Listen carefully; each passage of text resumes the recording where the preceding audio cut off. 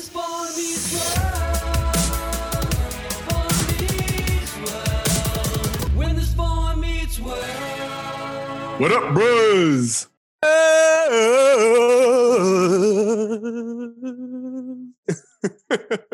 And welcome to Proud Meets World. When it's Proud Meets World, your Boy Meets World fan cast. This is episode 85. I'm Siege. And I'm your boy, Tony Coitus. All right, Coitus, tell them about today. Well, today I'm very excited because not only are we doing a special two-part episode, this epic romance right in the middle of our series here, we're also bringing aboard some guests that we're very excited to have on. And I'm going to let them introduce themselves, but me and Siege have been in communication with them, and we found this way to collaborate, and I think it's awesome to have them on this specific episode just because it is so important. But yeah, guys, go ahead and introduce yourselves to the guests, to the audience. I'm Chance. I'm one of the hosts of Boy Meets World Fever. And I'm Cameron. I'm the other host of Boy Meets World Fever. That's right. It's a Boy Meets World podcast collab. Hey. We're excited. Two-parters, two podcasts. Okay. Guys, would you mind just quickly telling our listeners what made you guys get into doing a Boy Meets World podcast, what inspired you, and where you're at in the series so far, just so we can have an understanding of where your viewpoint's coming from? Absolutely. So we have been friends for a long time. We became friends in college, and we bonded over a lot of things, but one of them was a love of Boy Meets World that we've seen every episode so many times that we can quote them. Mm-hmm. And we had a lot of podcast ideas of things to do together, a lot of really random ones.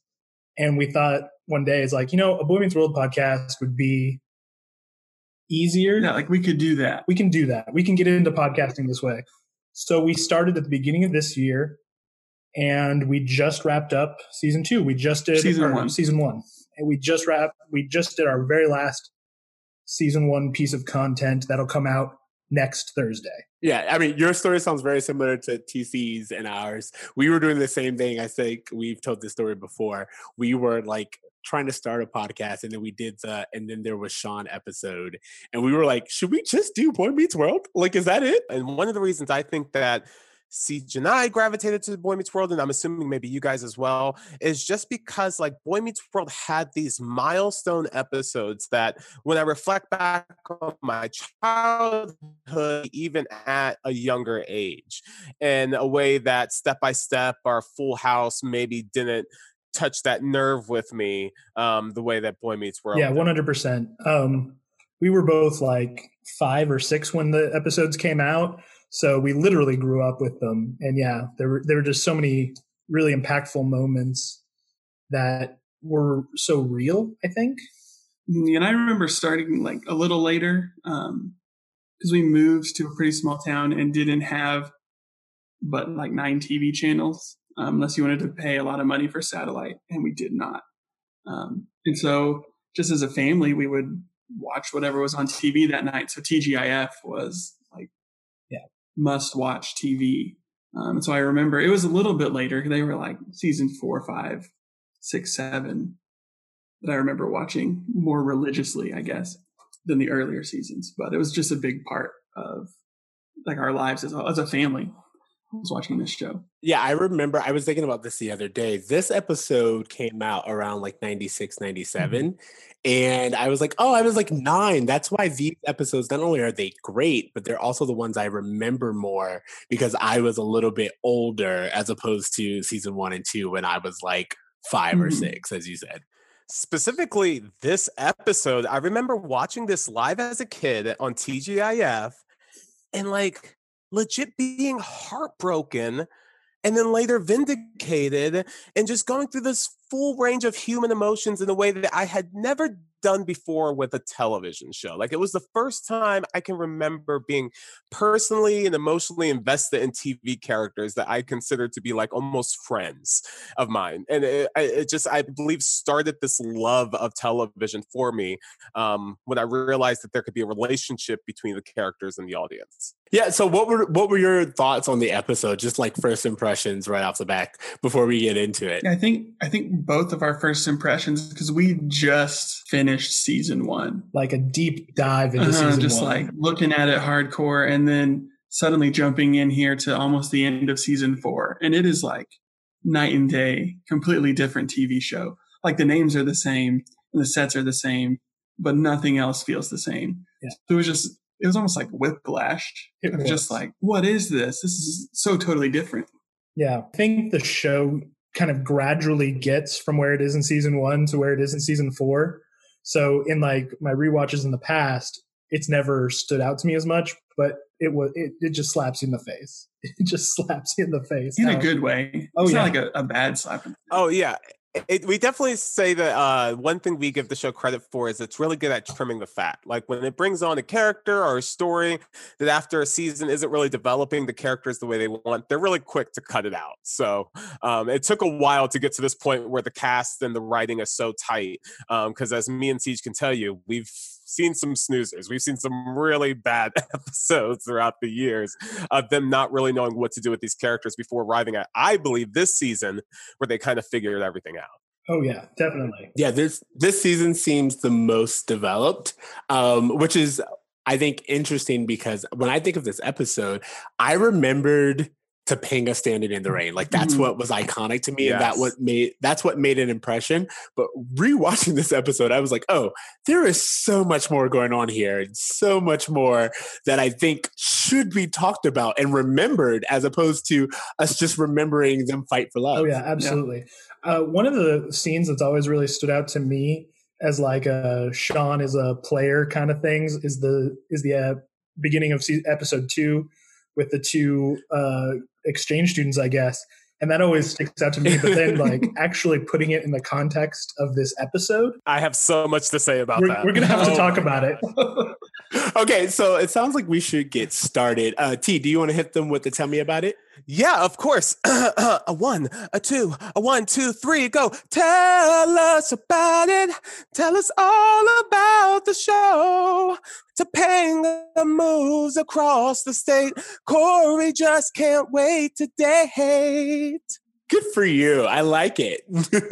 I did what I could. There's a lot of story there. Do you normally sing that? Yes. I don't know if we've told you guys this, but we do begin every podcast with a Billy Joel's Tell Me About It version summary of the show. That's beautiful. I don't know when and where this started, but we've done it ever since. It feels like we've always done it. I did not know that was a thing. Yeah, it was something that developed, and trust me, as he said, I have no idea where it came from, but we were like, you know what? Every week you're dedicated to it, and I applaud it.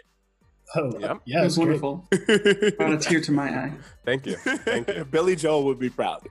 He has nothing to do with Boy Meets World. I don't know how he got roped into this. This is season 4, episode 16, A Long Walk to Pittsburgh. Eric accidentally discovers Sean and Topanga have a secret when he finds them behaving more than friendly at Chubby's. He then tells Corey about it. Unfortunately, they only know half the story. Tensions rise between friends and family when Corey finds out that Topanga is actually moving away to Pittsburgh. That's the episode. It's like every episode. So we're only doing part 1, right? For now? I don't know how you want to do it. If you want to only talk about part 1, we can. The whole story I have comments on, so I will leave it up to you guys. I think maybe what would be best is just for us to just start from the top and go through it and just unpack it. Because the great thing about this that me and Siege always talk about is that the show seems stronger when they only have an A storyline. Mm-hmm. It's rare that it happens. Sometimes they try to do too many storylines, or they'll have 2 storylines that really have nothing to do with each other. They don't really balance out the episode. And this specific was 2 whole episodes dedicated to one storyline, and they just did such a great job with it. So it might be better just to go linear, just for the sake of reviewing it. Yeah, I'm down with that. I also just want to note to all of our listeners, this is our and the series' first 2-parter. This is the first 2-part episode we get. What would have been an hour of television. So it's a really important episode in several ways. Did they originally air back to back, or was it you better tune in? No, they made you wait. This was Valentine's Day. I believe it was the Valentine's Day episode. Oh man! And they made you wait a week, thinking that Corey and Topanga were broken up forever. Ooh. Yeah, it was heartbreaking. Which can I just say, I mean, this is jumping ahead a little bit. I wish they had done. Not forever, but I wish we had like a longer gap than a week. Like I needed this show to actually follow through in its premise of this is not a TV show. We're experiencing real life right now.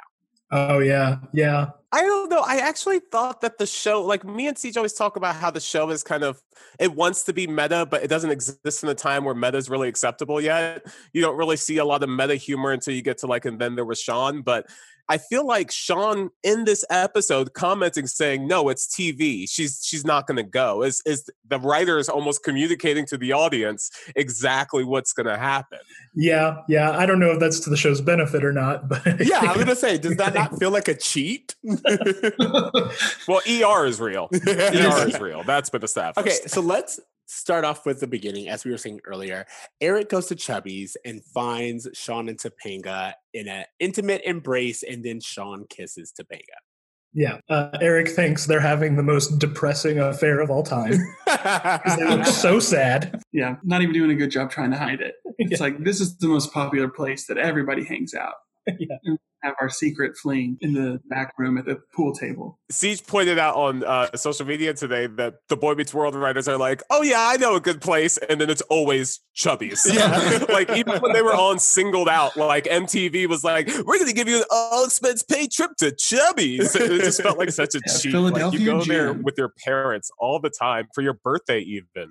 Find a new restaurant. Yeah. The kiss was weird. Yes, can we talk about it? The Yes. kiss was weird under any context. At least I felt that it was strange. It almost felt like Sean was kind of taking advantage of Topanga in a really vulnerable state more than it was like being there for a friend because it just seemed skeevy. I don't know. And it's weird that like Corey never circled back and asked Sean about it. I have a lot of questions about it. And this just seems like a weird thing to do. Like, if I have a friend who is distressed, like if Chance is distressed, and I'm like, I'm so sorry, I'm not going to just like plant one on him. I think that's where you're right. That makes a difference. It's like if you wouldn't kiss Corey because he's going through a hard time, then why kiss Topanga? Like I understand that you're friends and it is in fact innocent, but if you're not going to kiss Corey or Eric for going through a hard time, then kissing Topanga is in fact an overstep, no matter how you look at It's because Sean's a rushy boy. it. I do want to point out that it is a cheek kiss, not a mouth kiss. Not that, like you're right. Like in the whole terms of creepiness, it's kind of still has a haze of that. But it is a cheek kiss. So maybe he's just been spending a lot of time with European girls and got some ideas. I don't know. Ooh, there's an idea though. He's getting ready for his Sean, date. a cheek kiss. What even is that? That's like not even on his radar. Yeah, for Sean, that's like entry level. Yeah. A cheek kiss is as much as a handshake. So I can Yeah. He spends so much time lip locked with different people that what is it? What do you think about the idea of Sean and Topanga and the way that they are talking about what's going on? And then also Eric's, I'll say, kind of protective nature of Corey during this episode. Yeah, it just felt weird, especially coming from season 1, where like their relationship is very like they share a room, but Eric's the cool older brother and Corey's like the lame younger brother. And there isn't like that level of like, well, I got to look out for you and protect you. Even Eric mentions it, like, why on earth would I be doing this? Yeah, I wouldn't be doing this if you weren't really hurting or something terrible wasn't happening. I think it really stood out to me, and I've mentioned this a little bit, but they look like miserable when he's comforting her. And I just wonder, like, what's going through Eric's head that, like, oh, these people that look just super sad are obviously cheating. Like, that's what they're doing. They feel bad about it. I have a theory that Eric thinks that they are carrying all the weight of the guilt for sneaking behind Corey's back with their ravenous affair. That's what I believe he's interpreting that as. Same. And since you guys like to retcon in your podcast, I would like to pitch that that's what happened with him and Jason. And Jason stole one of his girls, and that's why they're not friends anymore. That's where Jason went. That's what's He going would. on. Jason would do that. I actually have to say that I believe the last time we saw Jason, he was on his way to Europe, and then I believe he never came back. When you guys watch through like season 2, season 3, when the Jason like going to Europe storyline comes up, keep an eye on it. I don't believe he ever returns. It's very possible. Maybe he took the one Southern Belle girl that I forget the name of. Desiree.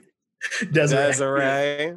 Maybe they went to Europe together. A little joke. Drive the car around the block once or twice, get it nice and toasty. It's ridiculous. Oh, I can't wait. A quick comment about Siege's question about the way Sean and Topanga were behaving in this was, I think, very weird. It was almost like they were purposefully trying to give off the vibe that they were having an affair. Like, they gave Corey just enough information to like irk his anxiety, but no one decided to come for him and be like, hey, it's not what you think it is, buddy. I know why you might assume this, but it has nothing to do with that. None of that. They were just like, I can't speak of this. Talk to Topanga.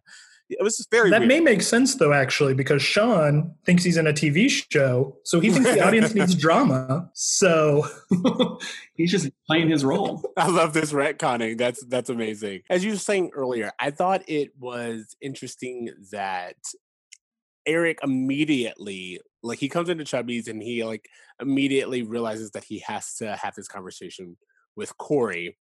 And I do want to talk about the fact that Morgan basically says, hey, I'm a character too. I should have a storyline. And they're like, bump that. But we'll come back to that conversation. She's lucky to be out of her room. I like the fact that Sean, as an older brother, he does always step up. I mean, you guys are in the first episode, our first season right now, but you learn in later seasons that one of the things about Corey and Eric's relationship is that Eric always steps up when needed. And he always kind of sees Corey as like a bother or, again, some side player in his life, unless Corey is in danger or is having a problem. And Eric will do everything he can to be present, which I thought was very important. Yeah, Eric's great in this whole episode, both these episodes. Yeah, I loved Eric because he had a personality. Yeah. He was a more fully developed character. He wasn't just the too cool older brother. Yeah, or the one note. Yeah, he was very stale. I remember him being very cardboard in season 1. So this was probably a drastic difference for you guys. Mm-hmm. It was. I mean, we're fans of the show have been for a long time, so we know like who Eric becomes. We know where he's going, but we've just been looking so long at where he was. I actually loved his character throughout this episode too. I think he's used beautifully in the second episode as more of a comic relief. But to Siege's point, like, he is so concerned about breaking Corey's heart, and I thought the fact that this story kind of revolves around like this teenager experiencing his first heartbreak and how serious it took it and the vulnerability that they showed through Corey, I just thought was so interesting. You know, me and Siege always talk about how Ben Savage is such a diverse actor that he can kind of play all these different versions of Corey. He can play the neurotic Corey and he can play the, skeeving, mysterious Corey, but every now and then he can also play this romantic leading man. And so for him to be able to kind of so fluidly kind of transition between all those different versions of Corey, I just thought was so awesome. Him and Danielle's acting in this, especially in the bedroom scene when they're talking to each other, I was like, I feel the tension. I feel like they believe what they're saying right now in a way that really brought me into the episode, even now in 2020. Oh, yeah. Yeah. I know we're skipping ahead to the bedroom scene real quick, but I thought them in that scene, like, that's why this is such an iconic relationship. That's why when I think about like TV relationships from my childhood, Corey and Topanga is the definitive like couple of my childhood. And it seems like this, their chemistry is so good. Mm-hmm. Like, they're so believable as like a relationship. And I'm a cynic. I'm a pessimist. And I'm like, 16-year-olds aren't going to get married. They're going to go off to college and never think about each other again. But these two got different. it. I think that's definitely something I want to get into. Right before we shift, one of the things that I wanted to point is the confrontation between Eric, Sean, and Corey. Mostly because immediately Sean says that Eric's kind of making it up, and he tells Corey that, who are you going to believe, your brother or me? And like when Corey confronts Eric about that, Eric's like, hold on one second. And I took that as Eric seeing Sean as the charming person that he is. And again, he still thinks that his brother's best friend is cheating on him with his girl. So he really stepped up and was like ready to be physical. But I also loved throughout that entire altercation, Sean kept Topanga's secret and was like, it's not my secret to tell. You need to talk to her. And that's just something that I wanted to point out. I think that's a great thing to point out. I loved that apparently Corey just, leaves school during lunch. Apparently Sean does too, just goes to Chubby's. And It's the only place to eat in town. Yeah, I was going to say, it has to be close, right? Like across the street from the school. Yeah. oh yeah, this whole show takes place within 2 blocks of each other. It was interesting to see Sean keep Topanga's secret because it reminded me very much. We just recently came off of A Dangerous Secret, I think is the episode earlier this season, where one of his classmates is being abused by her dad, and Sean is like sworn to keep the secret, and he kind of refused to like admit or reveal the secret even to parents or to police for a long time. So it doesn't surprise me at all that he would kind of like, really try his best to honor this honesty that Topanga trusted him with. Mm-hmm. Yeah, and I think especially like Sean's character has been through a lot of trauma, and so he like sees that in other people when they honor that and protect them. Mm-hmm. Like the girl who is being abused, and now like Topanga who is having to move. Yeah, one of the things that I thought was really interesting is the idea that Corey, again, everyone's kind of protective of Corey, but Corey and Eric kind of jump to violence. Like they immediately are like ready to like really throw down. And it's like no one's had a conversation. As Sean said, you don't even know the whole story. And I thought that is very telling of like 90s thought process and masculinity, but also of course, television. Yeah, I wish it was less real that white guys jump to violence. But here we are. Yeah, you can't justify it really. Mm-hmm. Okay, so we're in the bedroom now, right? Uh-huh. Corey's coming to Topanga to talk to her about what's going on, and he's like, he kisses her, and he's like, "I want to kiss you before I kill you," and he confronts her about Sean, and she kisses him, and she looks at him and says, "I just wanted to kiss you before I killed you." And you just, as an audience, you're like on the edge of your seat because you know she's gonna say something that's just gonna break this kid's heart. You just don't know what it is. And then she says, "I'm moving," and then it's just like you can almost hear the audience react to it, even though they don't really in that moment, just almost like a gasp. The audience is very vocal throughout both episodes, I felt, but in that moment there was just a lot of tension that I felt from the actors. So you kind of just steamrolled over my bruh moment, which is the idea that Corey would go into another girl's room and said, "I just wanted to kiss you before I kill you." And I was like, hold on one second, because as funny as that sounds, there is a huge history and a very real life statistic of men and young boys killing their female or even any kind of partner.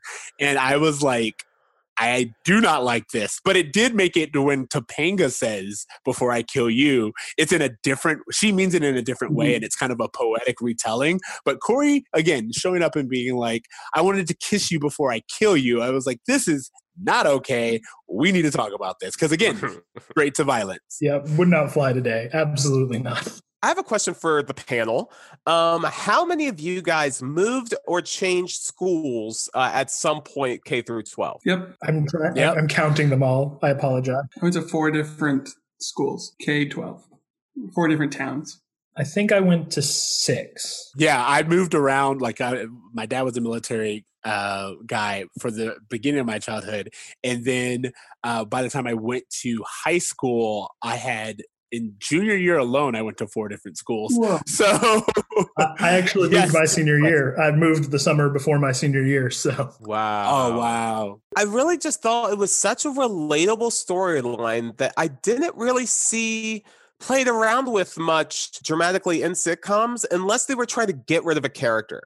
I had never seen it used in this way to like make us as the audience wonder, oh, what would our lives be without Topanga? Or what, the reason I think why we have such a strong emotional bond is because the audience thinks Corey and Topanga are going to be together forever. So when they say, hey, we're breaking, like I'm moving, everyone is on pins and needles thinking, well, this isn't what I want for these characters. So there's just so much empathy you have for them. And it's so relatable because like 3 of the 4 of us moved. I don't know if you raised your hand. Oh, I did. Yeah. Okay. Yeah. So we all moved. It was like a very relatable thing. Mhm. It's like, I remember moving and like, that was kind of it for those like relationships that I'd had and wherever we'd lived before. Partly just my personality, but it's just very relatable, but yeah, not really something that's used a lot. But very interesting. So it's not like, oh, she was cheating on him. Oh, that's just an old, like a trope. This is like something very real and relatable, but just as like dooming to a relationship. Personally, that's why I said I wish that we had gotten like 2 or 3 episodes in between this to really, as you said, it's so relatable. The idea of being with someone, especially high school love, which is very intimate, very passionate, and the stakes are always high no matter what.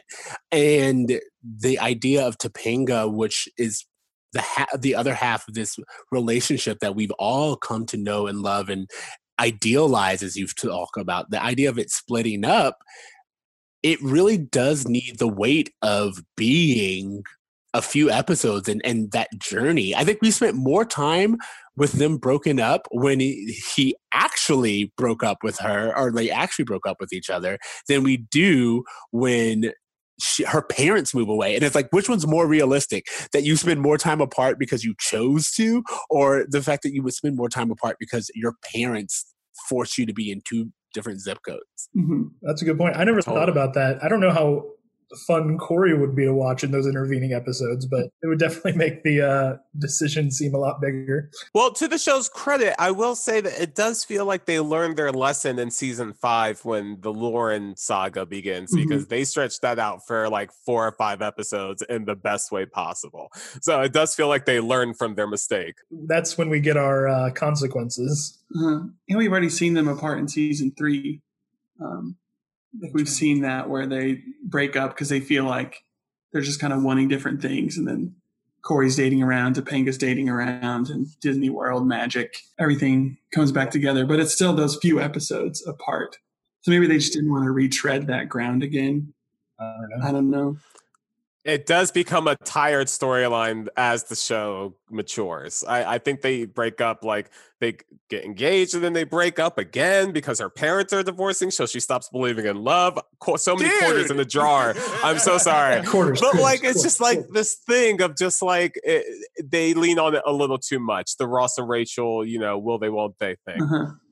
Yeah, it especially because Corey and Topanga aren't a will they, won't they. Like, we all know they will. Yeah, exactly. Sorry, which is what takes the wind out of their sails whenever there's storylines like this, which is why I said if you were to have it more than just a week-long gap, or in the show 2 weeks, it would mean more, because as you said, we've already known that they were going to be, they like the will they, won't they has no stakes if immediately it's resolved. 100%. I was going to ask you guys about Amy. I don't know if you guys have anything else to say about the bedroom scene, but I just have so many thoughts on Amy that I really am excited to dive into. I want to talk about Amy. You know how I feel about Amy. You know that I feel that she's underutilized, and the way this episode treats Amy, I was livid. When I tell you livid, I was livid. But before we get there, I will say that I noticed the thing about this storyline, especially in the first episode, is the idea of Corey just being in a very, I don't know how to say this other than self-centered. Like he is, it's all about him. He doesn't like, I was like, the moment we see Topanga's room, there are boxes, shelves are empty. I was like, you can see immediately that something's going on, and it takes Corey forever. And on top of which, what was this? There's some idea of, I think later on in the episode, I'm kind of getting my timeline confused, but when they talk about actually separating, he's just like, oh, well then you're going to have other guys, or you're going to have other offers. And I was like, you have no faith in Topanga's commitment to this relationship. It's all you. It's all what Corey wants. And if it's not what Corey wants, then it's just not going to work. That's kind of bullshit. I think you're totally right. A teacher once told me, told the whole class, not just me, but they were talking about relationships and growing up, and they're like, what did he say? He said, being in a long distance relationship is like waking up every morning and choosing to shoot yourself in the foot. And I think Corey is really experiencing that, but he's also not thinking like, oh, we can make this work if we're understanding with each other. Like, well, one of the first things he says after Topanga tells him is he goes, well, I don't believe in Pittsburgh. And I was like, okay, well, you don't have to believe in it. It's a real place. It's like, this is kind of like what we're dealing with right now with the pandemic. There are just people who are like, I choose not to believe in that. And it's like, okay, well, you can choose not to believe in it all you want. The world is the world and reality is reality. That was a good connection. That was great. This is what we're here for, to connect the dots, guys. Wonder what's going to be going on in the world when we get to this episode in our show. We have to connect the dots to something. Surely something will be going on. To your point, Siege, he is the entire time never thinks about it from Topanga's perspective. He never tries to comfort her for leaving. He never tries to think about what she's going through. It's all about his narrative and how he is losing his girlfriend versus, her being ripped away from the only home she's ever known, ripped away from this only school she's, been attending. There's no empathy on his end towards her, which I think is what you were picking up on.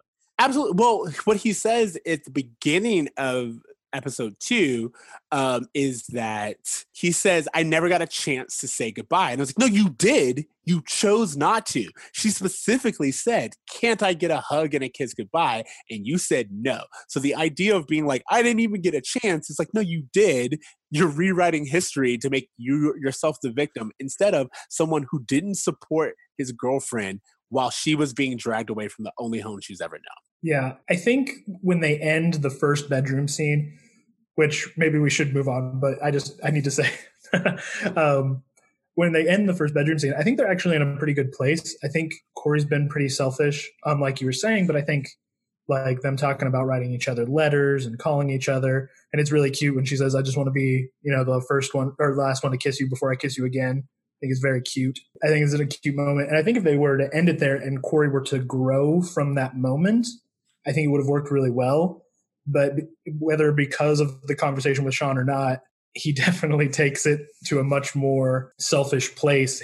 I mean, we talked about getting whiplash from this episode earlier. Corey probably kind of gives Topanga whiplash because like they get this thing settled and then suddenly he just regresses super hard. He regresses, yeah. It's so strange because the episode 1 ends and I'm like, oh, okay, so they're just going to be a long distance. That's what I'm understanding. Mm-hmm. Episode 2 starts, Corey is on another date. And I thought to myself, did they break up? Does Topanga know about this? How would Corey feel if Topanga did this? And it's so weird. Also that Sean, who was like in denial that this relationship was going to end because you don't deserve that kind of pain, is in no way supportive of his friend that's in a long distance relationship. He's like, dude, we got these Euro chicks and they're down for anything. Let's dive in. It's so weird. Yeah, I have it written down. Why is Sean encouraging Corey to cheat? Like, what's happening? Yeah, so now you guys get to see what I did with All the Time. TC is like all over the place. We are going back. Oh, okay. I'm sorry. We're going to go back to Amy real quick. Yes, Amy needs her moment. She deserves her moment. But this episode is not that. This isn't her moment. This is a bad. Yeah, okay. So I'm going to be quiet because I can go on a rant, but I want to hear everyone's idea about Amy because for our listeners who are checking back in, what happens is after they tell kind of the parents what's going on, Amy's just like not about it. And she's like, you know what? This is going to be long distance is a lot harder than you think it is. And I think you should date other people. I think it's great that you've had this relationship with Topanga, but in reality, I think what she doesn't say, but Amy's kind of hinting at is I'm seeing some codependency here. And if this is as bad as I think it is, I think a break or at least some distance would actually benefit the both of you. I'll go ahead and start because I have a lot of feelings. Amy is so underutilized throughout season 1, especially. But even like thinking forward, I can't think of too many storylines that Amy actually gets until like season 5 when she takes a creative writing class, breaking the rules just like Tony there. But like she just gets so little, and then I have so many complicated feelings about Amy in this episode because she's actually making some fairly good points. Like she's not necessarily wrong, but the way she's doing it is so villainous, and I think that's what Alan's trying to tell her. And I'm angry that the writers chose like, oh, now we're going to use her as a villain when she's clearly not. I think you're meant to have complicated feelings about Amy because I think Corey at this moment has complicated feelings about Amy, but I still don't like it. I feel like they do that again with her later in regards to Corey and Topanga's relationship, where she's like the one seen as against it, which I don't think she is, but she's just kind of like, let's be realistic, like in our expectations of what will happen if you are 305 miles apart from each other. Like that isn't a small thing.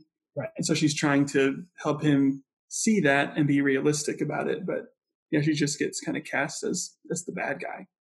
Just belligerent in her opinion.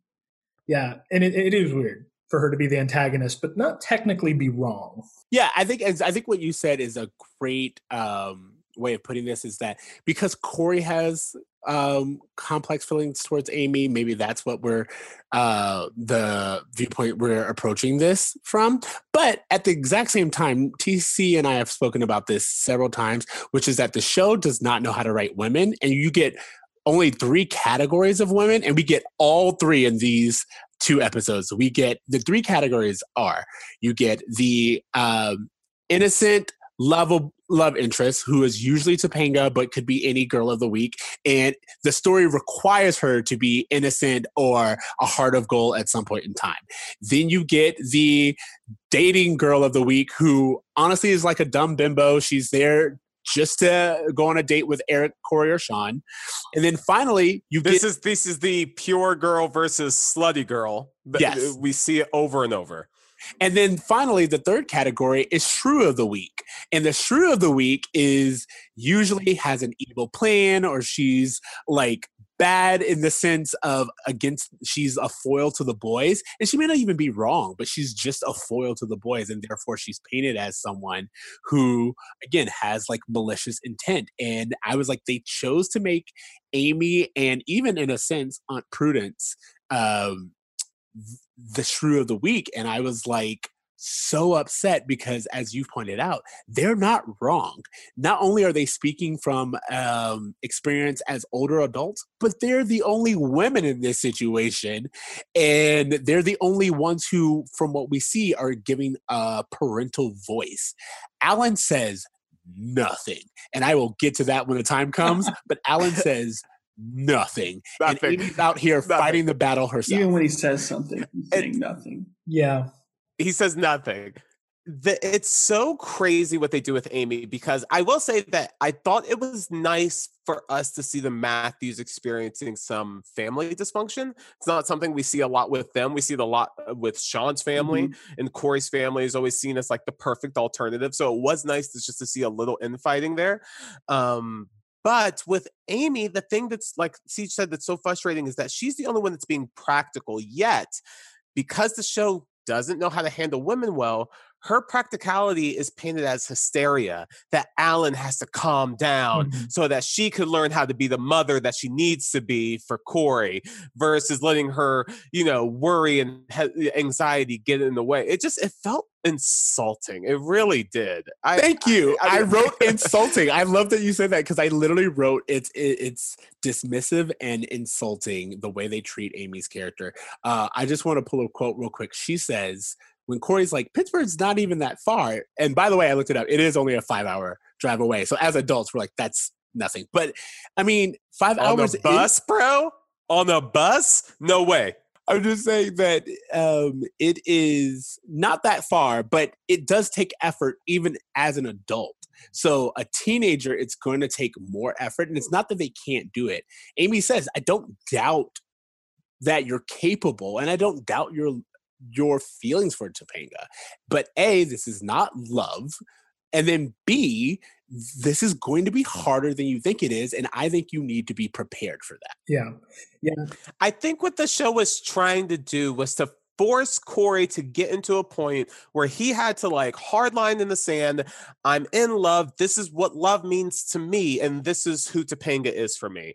But by using Amy for that, it becomes really destructive because it paints this picture that we see later on. And I know I'm putting another quarter in the jar where she gets mad at Topanga for not going to Yale. It seems like in many aspects they use Amy and Topanga as foils, as like I'm the only woman in his life. He can't have another woman in his life, and that's why me and her have some like hidden beef that randomly spouts up every now and then. And it just felt like that whole premise with the show where we can't have two women characters talking or getting along or being relatable without there being conflict between the two. Yeah. I'm gonna up your spoiler for a much further head spoiler, but Girl Meets all the World. quarters. Yeah, I was about to say that too. Yeah, in Girl Meets World, they simplify a lot of the feelings from the first series and carry them over. And one of them is an antagonism between Amy and Topanga, and like a hypercriticalness that Amy has for Topanga. I don't think that's true throughout the series. I think it's true at key moments here and.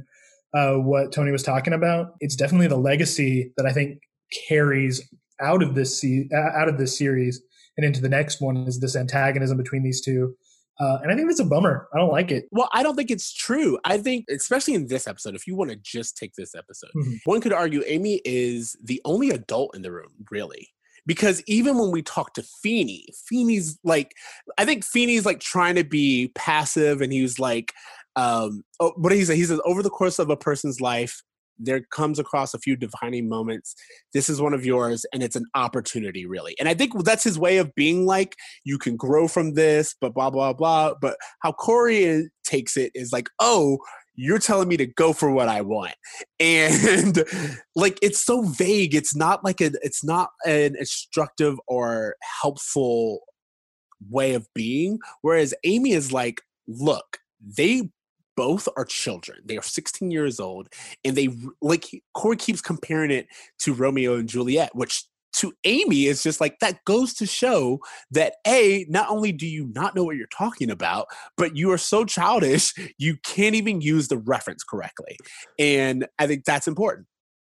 And the fact that Feeney reacts so much more sensitively to Corey than his own mother, the fact that Corey and Alan are the ones seen as supportive, whereas Amy and Aunt Prudence are the ones who are not supportive, it just does feel like this thing where it's like women just have these women, right? Oh my God, their emotions are crazy.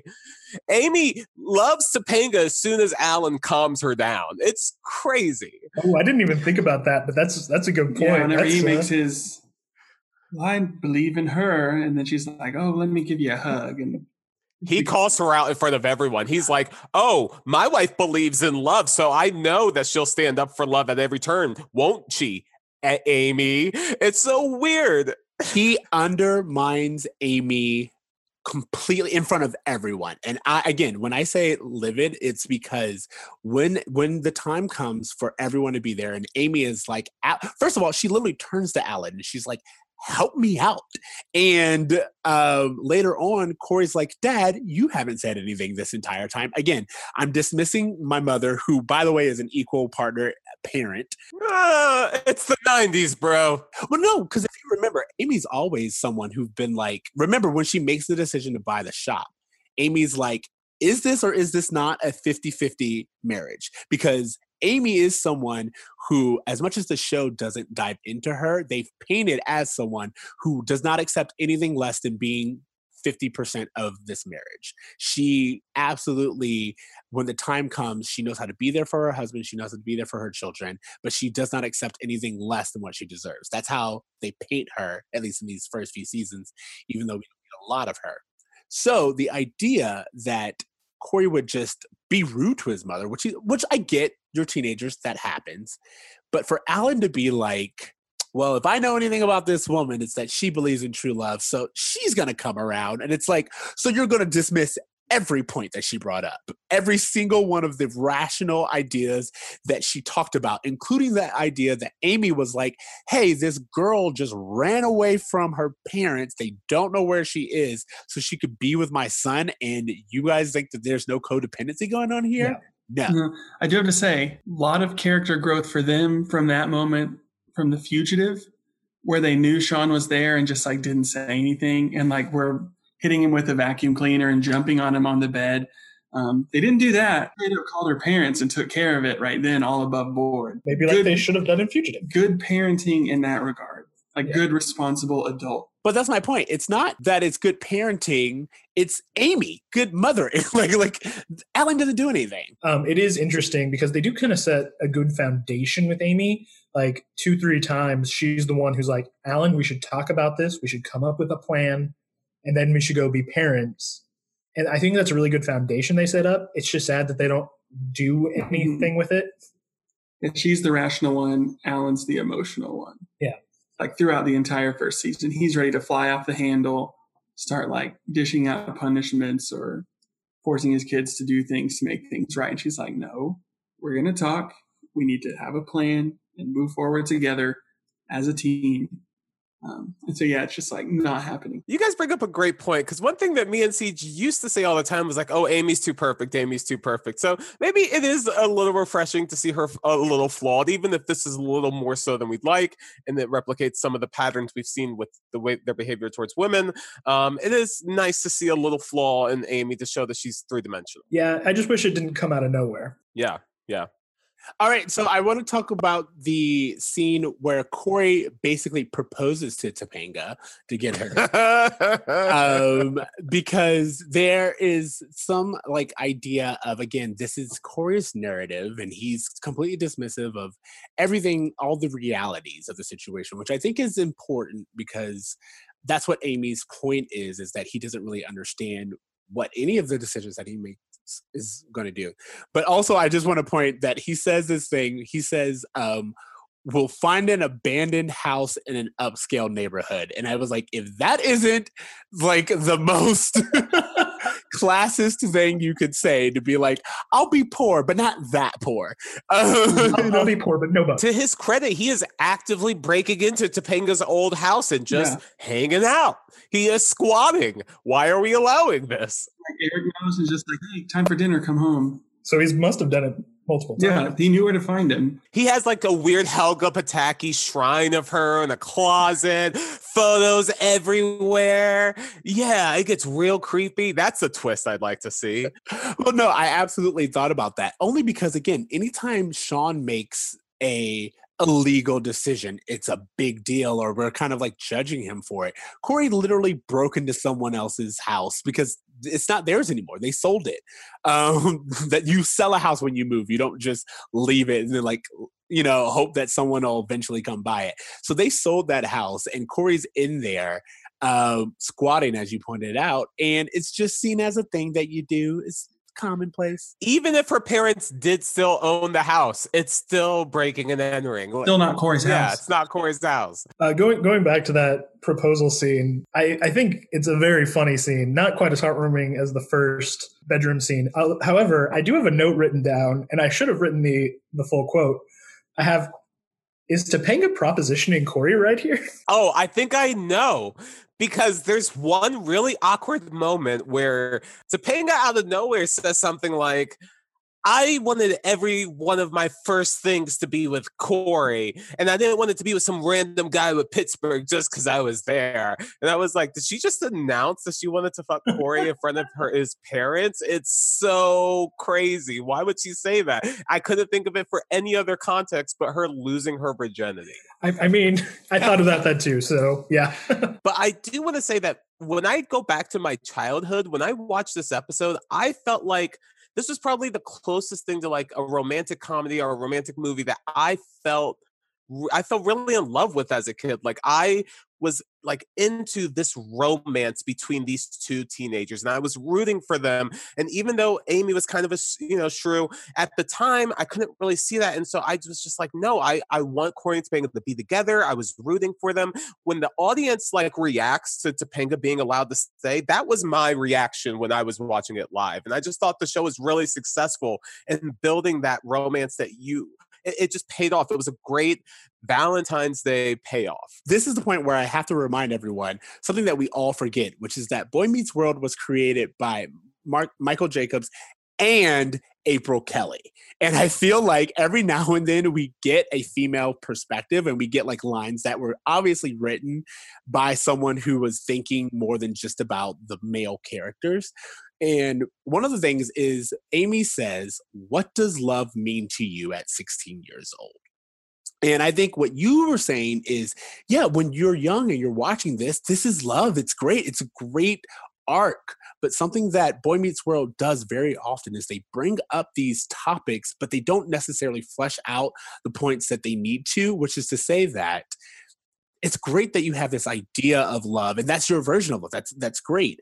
But you also live in a real world. And we want to, part of the reasons why we even have Boy Meets World podcast is because the lessons that they've taught us that apply to the real world and that carry us through. And the idea that Amy would bring up that romance is more than just fairy tales and Romeo and Juliet and all this, like you need to have a real definition and you need to have really, as she said, life experiences to back them up when you make these decisions, I think is really important. Yeah. They do kind of let them off the hook really easily. Like instead of having them come up with action items of how they're going to try to make the relationship work, they're just like, kids, go in the other room while adults figure this out for you. Yeah. I mean, to be fair, they do make an action plan of how they're going to make long distance work, and then they don't follow through with it at all, and it's forgotten by the next scene. So it's been 2 weeks. 2 weeks. And they don't follow through.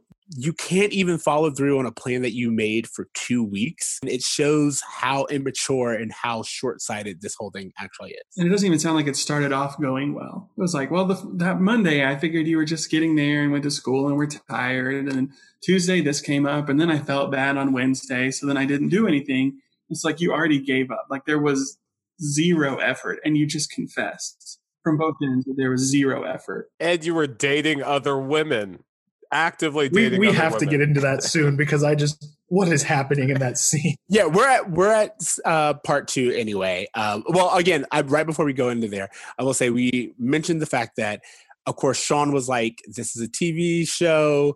The girl never leaves. It's kind of like, and we've talked about this before. Sean needs Corey and Topanga to be together, so I can understand his part of denial in all of this. And it's interesting. I just quickly at that scene when they're saying that what you're talking about how it's a TV show that he needs them to be together. They're tossing back sodas like they're supposed to be alcohol. Did you guys think that was weird? Like it was like this trope that men have to drink in order to discuss their feelings? I didn't think it was weird in the context of the 90s because like there's an episode of Doug where he's throwing back milk the same way. Like it was just a thing that happened in the 90s, but as like a trope, it is a bizarre trope. You're right. It's a bizarre trope in the mere sense that it goes back to adults only being able to tell stories from the point of view of adults and not kids. I don't know a single kid who's just like, give me another glass of milk. I need this right now. It's like that's or just, soda. That you're going to have to be completely different if you've had 12 or 15, however many sodas that Corey had drank in that moment. Like he'd be acting completely different. Yeah. What about Corey and Topanga's goodbye? Like when she's actually leaving. You want to smack Corey in the It face. just ticked me off. Which is like Corey's being so selfish. Yeah. I even wrote classic after that because I feel like that's just like classic Corey. Is he's just extremely selfish throughout the show and he gets worse. We kind of already talked about that. It's like, no, I'm not going to say goodbye to you because you're not really leaving. I'm just completely dismissing anybody else's life in that moment. Yeah. Yeah. Okay. This is the part where we do our roll call, where we talk about the special guests in the episode. And we didn't really have many in part 1, but in part 2, we get 3 characters, which are Rosie and Becky, who are our British exchange students. And then later on, we get Aunt Prudence, which we have to have a whole conversation about. But let's start with Rosie and Becky. Their accents are offensive, right? For me, I was like, why did they have to be British? It felt like an adult male writing kind of like a fantasy trope. And it's like, oh, like I could kind of see this being like an Adam Sandler's movie where British schoolgirls coming in, you can't say no to them. It feels like a plot from How I Met Your Mother. Hypersexual with chunky highlights. Like, did you just write this so you could say the joke like, oh, your English is quite good. Yeah, you speak English quite well. I thought that same thing. I was like, these two people are British because someone thought it would be funny for Sean not to realize that English people speak English, and Corey would pick up on that. That's why this joke was written. Oh man, and it's odd that Aunt Prudence has a British accent too. Like, why does Topanga have a British aunt? That's a good point. No, I absolutely wrote that down. I was like, why does she have this accent when like there's no reason for it? We've established that she lives here. She lives in town. So why does she have this British accent? What was that for? And all three have different British accents. I'm not gonna lie, the scene I'm too busy wondering what is happening. Why is this here? It's such a strange, like such a sudden 180 for Sean, especially. Like, hey Corey, I know that you are sad, but make out with this chick so I can keep on making out with this chick uninterrupted. Like, what is he doing? Even though I just spent all this time telling you how important it is for you to be together, you don't deserve that kind of pain. And now you just got to get over it. Yeah, like just a few years ago, Sean takes him to Disney World to get the woman of his dreams back, and now he's done after 2 weeks. He's good. You date other women. Yes, it's so true that there's this pendulum shift with Sean where it goes from he cares more about Corey and Topanga's relationship more than any other one, and to flagrant disrespect for Topanga Lawrence. This is me and Siege have seen this multiple times in the series where Sean will encourage Corey. Going backwards to the episode where Topanga is sick at home with like strep throat or something, and Sean and Corey get invited to this 2-girl party, and Sean's encouraging him to cheat on Topanga the entire time. The Holly Robinson, Missy Robinson, you're trying to seduce me. That line, yeah.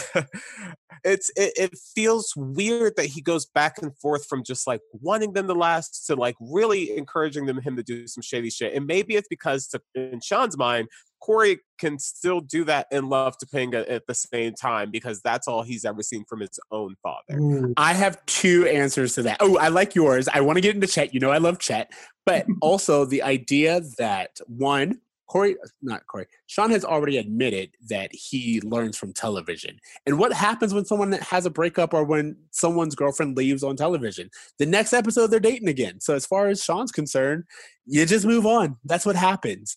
But then also there's the idea that from what you're talking about, at least this point in time, we know that Sean takes Corey and Topanga's relationship so seriously. In fact, he says, this won't happen to you because you don't deserve that kind of pain, which I wanted to be like, who does deserve that kind of pain? Let's talk about that. But then second of all, it goes to show that Sean doesn't think of this as a Corey and Topanga relationship. He thinks of this as a relationship Corey is in, and like Corey deserves good things and Corey deserves happiness. And he's looking at the relationship like, if Corey can be happy in a relationship, then I have hope for the future. Because as you said, he can't respect Topanga equally if he's this ready and dismissive of what Corey's going through. That was beautifully said. It's just it's so bizarre. It's almost like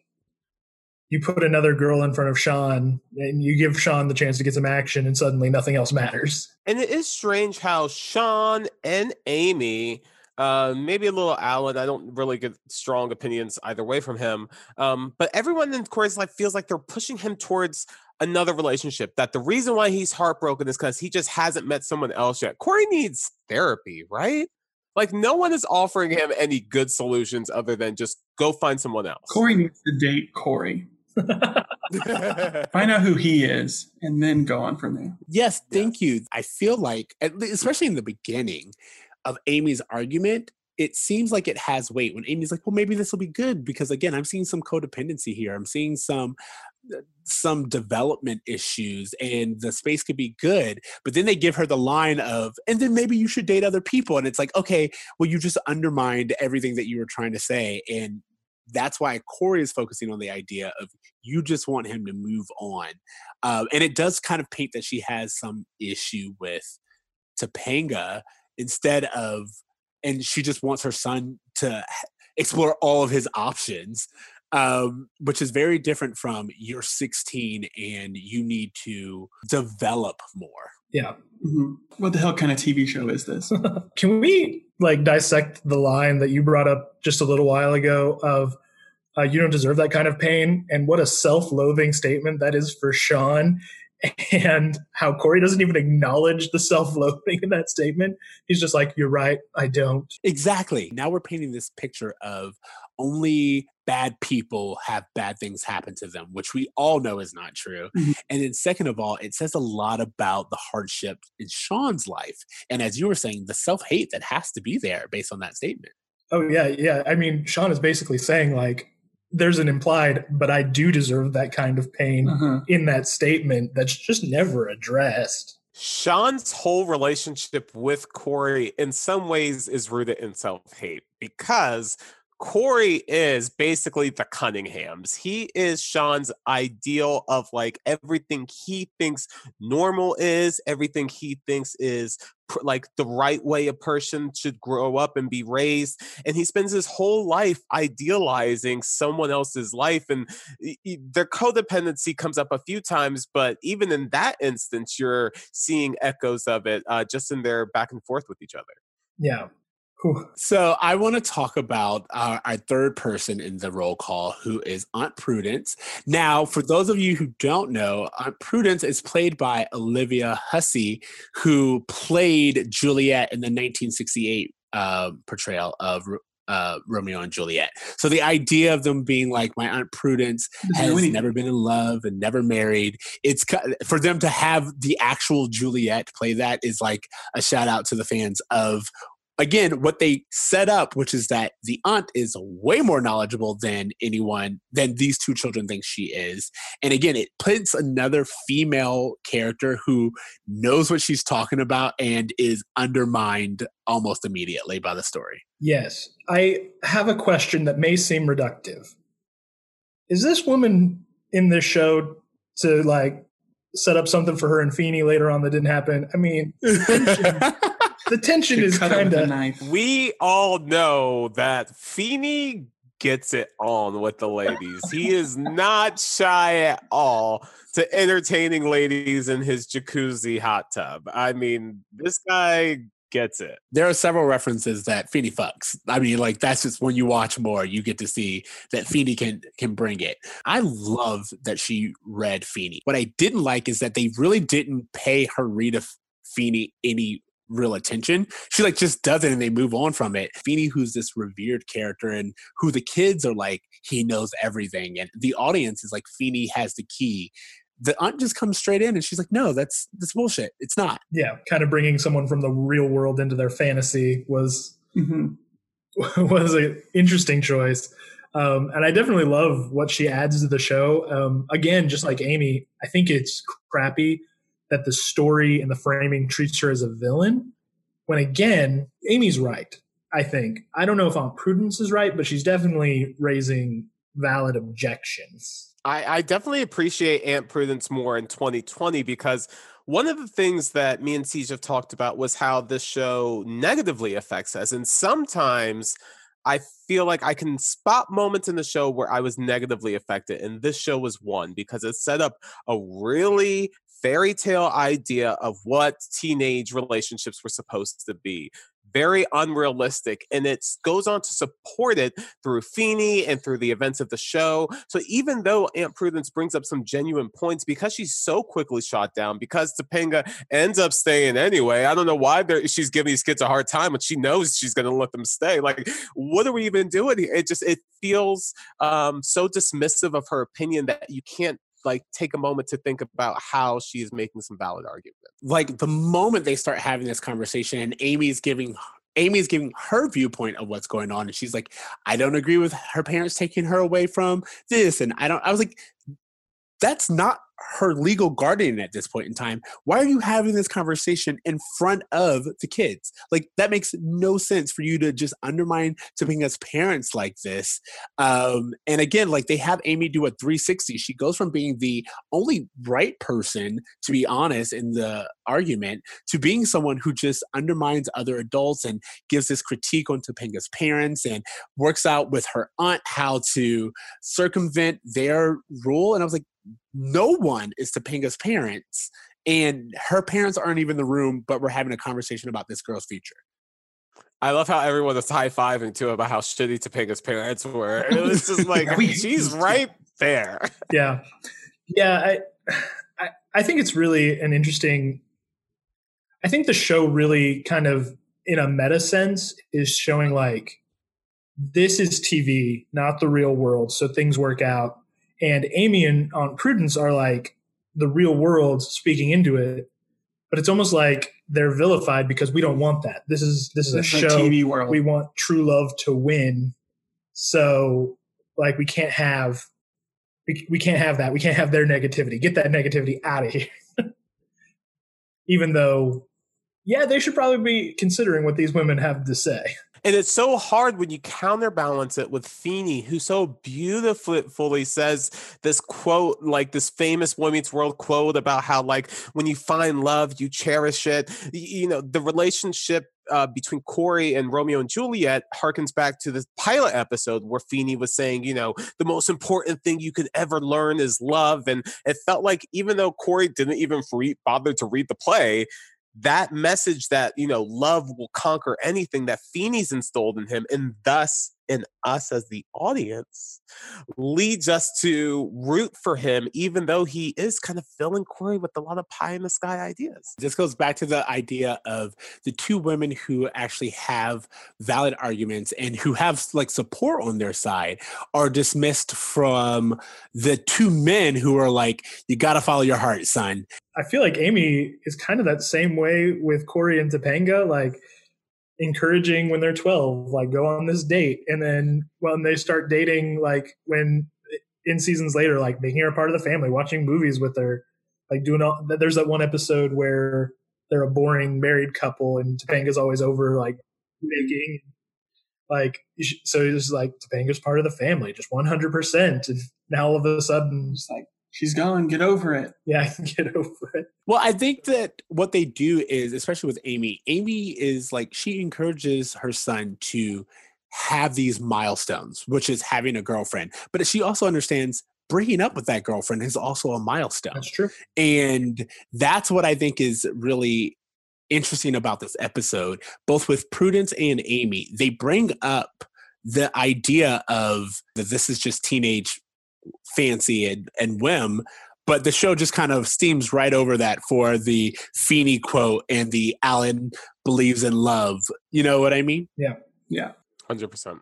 Okay. Anyone have anything else to say? I was just trying to think of like a bruh moment that kind of like took me out of it. I think it was kind of Corey talking about love, and you sort of mentioned that before, where he's just like, love is like all these things that Topanga makes me better, and I'm a better person because she's around. And it's just like, again, such a selfish view of everything. It's like, that's not love. Love isn't that selfish thing. It is you giving up all those things for her. Like, that is love, putting her first, not you putting yourself above her and all the things that she does for you. And so it just felt like that's super childish. And then everyone's like, oh, Corey, you're so right. We're all going to change our opinions right now. And I'm going to tell you I believe in love too, after your kind of halfway there explanation of what you think love is. Because it idealizes a fictional love that's free of personal sacrifice. You shouldn't have to experience any kind of personal sacrifice for your love in order for it to be something worth achieving. This kid couldn't last 2 weeks apart. Like, he wasn't willing to put in any work for this relationship, yet he still believes they have something that's stronger than anything. It's It's crazy. so funny that you say that because you reminded me that right before Topanga shows up, he's like, nah, fuck her. She hasn't called me back and it's been like 3 days. And I was like, yo, like, not only is she on her way traveling across the state to be with you, but the idea that you had a week of not hearing from her and you're like, bump this, I'm done. It's like, but I thought your love was strong. He was about to go raw dog those British chicks. He was ready. He was walking out the door and she stopped him. It's wild how they let him off the hook. Yeah, it is. It's crazy. The embrace he had with that one British chick when they were crying together, like that's cheating right there. I don't care what you say. Some emotional affair going on. If Topanga did it to him, how would he feel? And we even saw how he felt because her and Sean, yeah, at the beginning, yeah, they're like having this emotional moment. He's like, "How dare you? I'm going to throw you against the wall. I'm going to kiss you one last time before I kill you," and all this stuff. It's just like, but all's forgiven with him. Like when he does those things, it's nothing. That I'm going to kiss you one last time before I kill you was my bruh moment of the episode. I had stated it earlier. I was just so like, and to be fair, I just finished reading this book called A Girl on the Train, which is about an abusive relationship. But like this, I read that book. It's good. Yeah, it's a good book. But like the idea that in a kids or teen show, we would say the line, "I'm going to kiss you one time before I kill you because I suspect you of infidelity."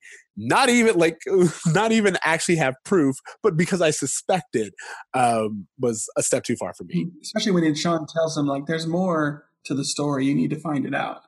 And he's just like, I'm going to kill her. One last thing I have to throw in with the episode. I don't really have a bruh moment, but rarely do we see Feeney talk about his ex-wife, like Feeney the widower. And I always really appreciate when we get that lens of like that Feeney is this guy who had this great love affair. We see it referenced when they go to his cabin and they start reading through his diary about how in love he was with this woman. And so it's interesting how we don't really see that a lot with Feeney, but when we do, it paints him so interesting. Like it really feels like he understands Corey and Topanga's dilemma so much. He was so much more in love with his wife than Alan and Amy were in love with each other, evidently. Yeah, there was a lot of passion in Feeney's past with his wife, for sure. Yeah, Alan and Amy are 50-50, but Feeney and Mrs. Feeney, they were 100-100. 1,000. Okay, Chase, did you have a bruh moment? I was joking about a bruh moment. I'm not even sure this counts, but in our podcast, we're paying like hyper attention to the timeline because we're trying. For those of you who have not heard our podcast, what I'm guessing is most of you, we're taking the timeline, like everything the show says, as like sacred and true. So like if something contradicts something we've seen, it's not a problem with the show, it's a problem with our understanding of the show, and we have to figure that out. And when he brings up basically the events of Corey's alternative friends, that she pushed him up on a locker and kissed him. One, he was 11, not 13. And she didn't teach him how to dance. She was doing an interpretive dance to a poem. And I'm so glad we're not doing timeline for this episode because I don't want to try to figure that out right now. So with the timeline issue too, is that we hear this backstory of how Corey and Topanga met, which isn't always super consistent. You know, Corey says they met in the sandbox and their moms used to, walk them around the block together. And that isn't always the story that we hear about them. So it's just interesting that this is the episode where we hear this bit of information and later on we will watch it contradict it. Oh, yeah. As it always does. Okay. Does anyone have any Feeney lessons from the episode? That relationships are complicated and there's a way we want our relationships to work, and there's a way that they likely work in reality. But unfortunately, the episode kind of errs on the side of this is how we want them to work. And it just works out because we're in love. That's definitely my lesson that I take away from it as well, which is that it's, as Amy said, it's going to be more complicated or harder than you think it's going to be. But unfortunately, the episode in text undermines that lesson that I think that they were trying to teach. Cameron, do you have one? Yeah, I'm just thinking along those lines. It talks a lot about love and relationships, but does it kind of halfway, which feels like a consistent theme anytime there's like a heavy topic. It's like, we're going to introduce it, maybe say something kind of good, but then not go there. Like I'm thinking the Prejudice episode from season 1, where it's like, you're not really talking about prejudice. You're talking about genocide and all sorts of oppression, not really just prejudice. That's a soft word. We're not really going to deal with the hard things, just like in this episode. We're not going to deal with the hard parts of relationships, really. But there's still like something worth thinking about. Yeah. I don't know. You guys sound like a bunch of cynics. I'm drinking the Kool-Aid. I think love will conquer all. I think they're soulmates. They met each other when they were 2, and they're going to be together for the rest of their lives, and you guys are just jealous. That's what it sounds like to me. You saying that really does, like, I love this episode. Like, I think I've been negative on it, but I love it. Like, I love that. It's truly one of my favorite episodes of the series. Yeah. It's such a, even I know that there's a lot of ground that they weren't able to cover, but to spend 2 episodes on this is not something we have ever gotten from them before. It felt like they tried to pack as much as they could in like 22 minutes or whatever. I'm here for this episode. I don't know. Are we at the rating portion? Yeah, I'm going to say we're about to give our grades. And it's so funny that you say that because on IMDb, this is like a 9.1. This is like a very high rated episode. And I absolutely disagree, but I will let everyone else give their grades before I give mine. Yeah. I definitely, like, I can be critical of this episode, but at the end of the day, I kind of want true love to conquer all. Like, can't true love just conquer all for once? Yeah, like if we believe it, we'll make it happen, guys. Yeah, and we only brought it up once. All right, Alan, calm down. We only brought it up once, but the scene of Corey being like, "No, I'm done." Like, if she doesn't want to be with me, she's over. He opens the door. Topanga's sitting there in like drenched in the rain, in perfect makeup, with completely wet hair, but beautiful look. That moment is so iconic. It is so iconic, and I love it. How do you guys give ratings? Oh. We do just like you would in school, like, so you could say A, B, B minus, 89, like however you're feeling, you would grade this if it were a test. Like, that's how we do grading. Okay. So who starts? I can go first just to give you guys an example of the grading. I give this episode an A+. I think this episode is perfection. I think it's legacy. I know there's issues with it that we've talked about from a 2020 lens, but going back to the 90s, this played a significant part in my understanding, maybe the wrong understanding of how relationships should go. And for better or for worse, it was meaningful. And the nostalgia has captured my heart, and I give it an A+. Okay, you guys go. I'll go next. I actually, if we were talking about just the first episode, I think I would give the first episode an A+. I think mostly for the Sean and the sisters' date, I would knock that one down to maybe a B+. So I think I'm going to settle on like an A- kind of territory, like a 90%. I thought the bones were good. The general tone was good. I enjoyed it overall, but I just feel like the arguments were weak, as in the essay that they were writing with this episode. So I'm going to give it a B-. Cameron is an actual teacher, by the way. Yes, thank you, Cameron. Cameron's on my team. I'm giving this a B-. To me, because of, as you said, because of the arguments are just not backed up. They bring up a lot of really good points that they just let trail off. And as iconic as it is, I told you, whenever I watch these shows, I'm thinking about what we're trying to say and what we are teaching the generation who was raised on this. And if I'm being honest, it's teaching a lot of very conflicting things, and it only leans on the romance and nostalgia part. The romance and the nostalgia are the only reason why we think fondly of this. And that being said, it just doesn't live up to the hype, in my opinion. So that's 2 B-, an A-, and an A+. So it'll be safe. Don't worry about it. Yeah, I'm very much on the side. Didn't know you guys gave up on love. You look so hurt right now. Gave up on love. I don't think you're going to be invited back. You will absolutely be invited back. Well, it's funny. So you guys know we rate every episode, and at the end of the season, we look at like the average ratings, and we even have like the highest rated and lowest. And I think what you did was you helped me knock this from our top, which I'm grateful for, because if I had to give the award to this episode, I would have been really pissed. Yeah. I mean, I can definitely see what you're both saying. I really do. But at the end of the day, like, it's those moments of, like I said, the Topanga reveal, the Sean, like, what the hell kind of a TV show is this? Like, those iconic moments. And we didn't talk as much about Eric as I would have wanted to, like, and how funny he is. Like, but he's just like, oh no, I'm staying. And he's there. Yeah. He gets Corey a steak dinner. He's like, well, if this was a real emergency, there would be cake. Like, those moments are so iconic for Boy Meets World, so iconic for my life, that I just can't, like, the date with the Crow sisters is my biggest complaint. I'm like, what is happening here? Why? Sean, what are you doing? Such a rushy boy. But you guys are coming from season 1, so you guys know this series has some real duds. Like, I really do think we need to put this in perspective. Like, there are some episodes that are borderline unwatchable. This, I even as an adult, emotionally invested. I have to give this show its props. Guys, this is classic Boy Meets World. How is this even an argument? Because it will be. You two are the ones who grade because the kid made you laugh.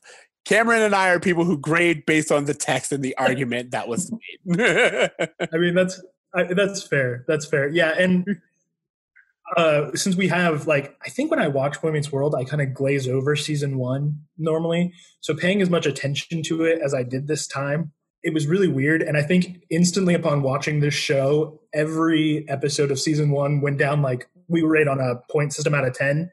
Every episode of season 1 went down like 3 points. Like, having this to compare it to is so much higher than those. So much more developed. Just like characters, even you guys talking, like, sometimes it's like a mess in terms of who are these characters? What do they want? It's still so much more defined than in season 1. Or like episode to episode, it's just like, who are these people? What do they want? Yeah. Sometimes it's like, this is just a standard sitcom, and sometimes this is the bones of something that's going to be really great. It's like they don't know what they're doing yet. Yeah, we said that all the time about season 1, so I'm happy you agree. Okay, you guys, homework. Do you guys have any homework that you like our listeners to do? We are clearly going to lead them to your podcast, and we'll put all the links in there. But do you have anything else you want to plug? We do the podcast Boy Meets World Fever. We'd love for you guys to listen to it. We're hoping to have you guys on real soon. Mm-hmm. We're working on that. Take you guys back to season 2 like you took us ahead. You can follow us on Twitter. Neither of us are very active. Yeah, we're both on there. You can find me at the Cameron Liner on Twitter. I think I'm Chancykins, ChancieKins. I think I'm at Chancykins. I don't know. I think that's my. I mostly just retweet Boy Meets World Fever stuff and like your guys' posts. So we appreciate that, and we will absolutely appreciate all of it. We have the accurate. T, do you have any homework? Oh, my homework quickly. It's not Boy Meets World related, but we are streaming this on Disney Plus. I know we're releasing this way in the future, but Hamilton releases tomorrow. I want you guys to rewatch it over and over again. Show it to everyone you know. I'm sure you have. If you're listening to this in the future, go back and watch it again. It's that good, I promise.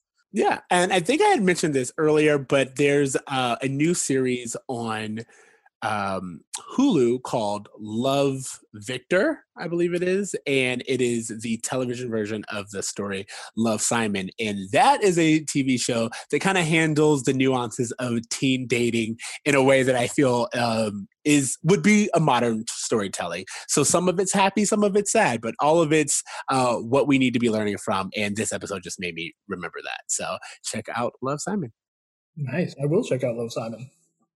I think it's called Love, Victor, but do both. Lots of things to watch. Thank you guys for listening to Bro Meets World. Remember, you can find us on all the places. We really appreciate when you leave us ratings. We've been getting great feedback from you in our emails, which is bromeetsworld@gmail.com. You can find me on Twitter at I am not your Oreo. TC? You can find me on Instagram at @braverme, @braver.me. And if you guys have any thoughts on this episode, are you Team Prudence? Are you Team Feeney? We want to know how you felt. Did Sean kiss Topanga? Was it cool? Was it not cool? Please fill out our comments, write us, let us know your thoughts. We'd love to get your feedback. Absolutely. What does love mean to you as a 16-year-old? A question that I feel like we all should have answered, but I look forward to hearing everyone's responses. Remember to dream, To try. and do good. Later, bros. bros.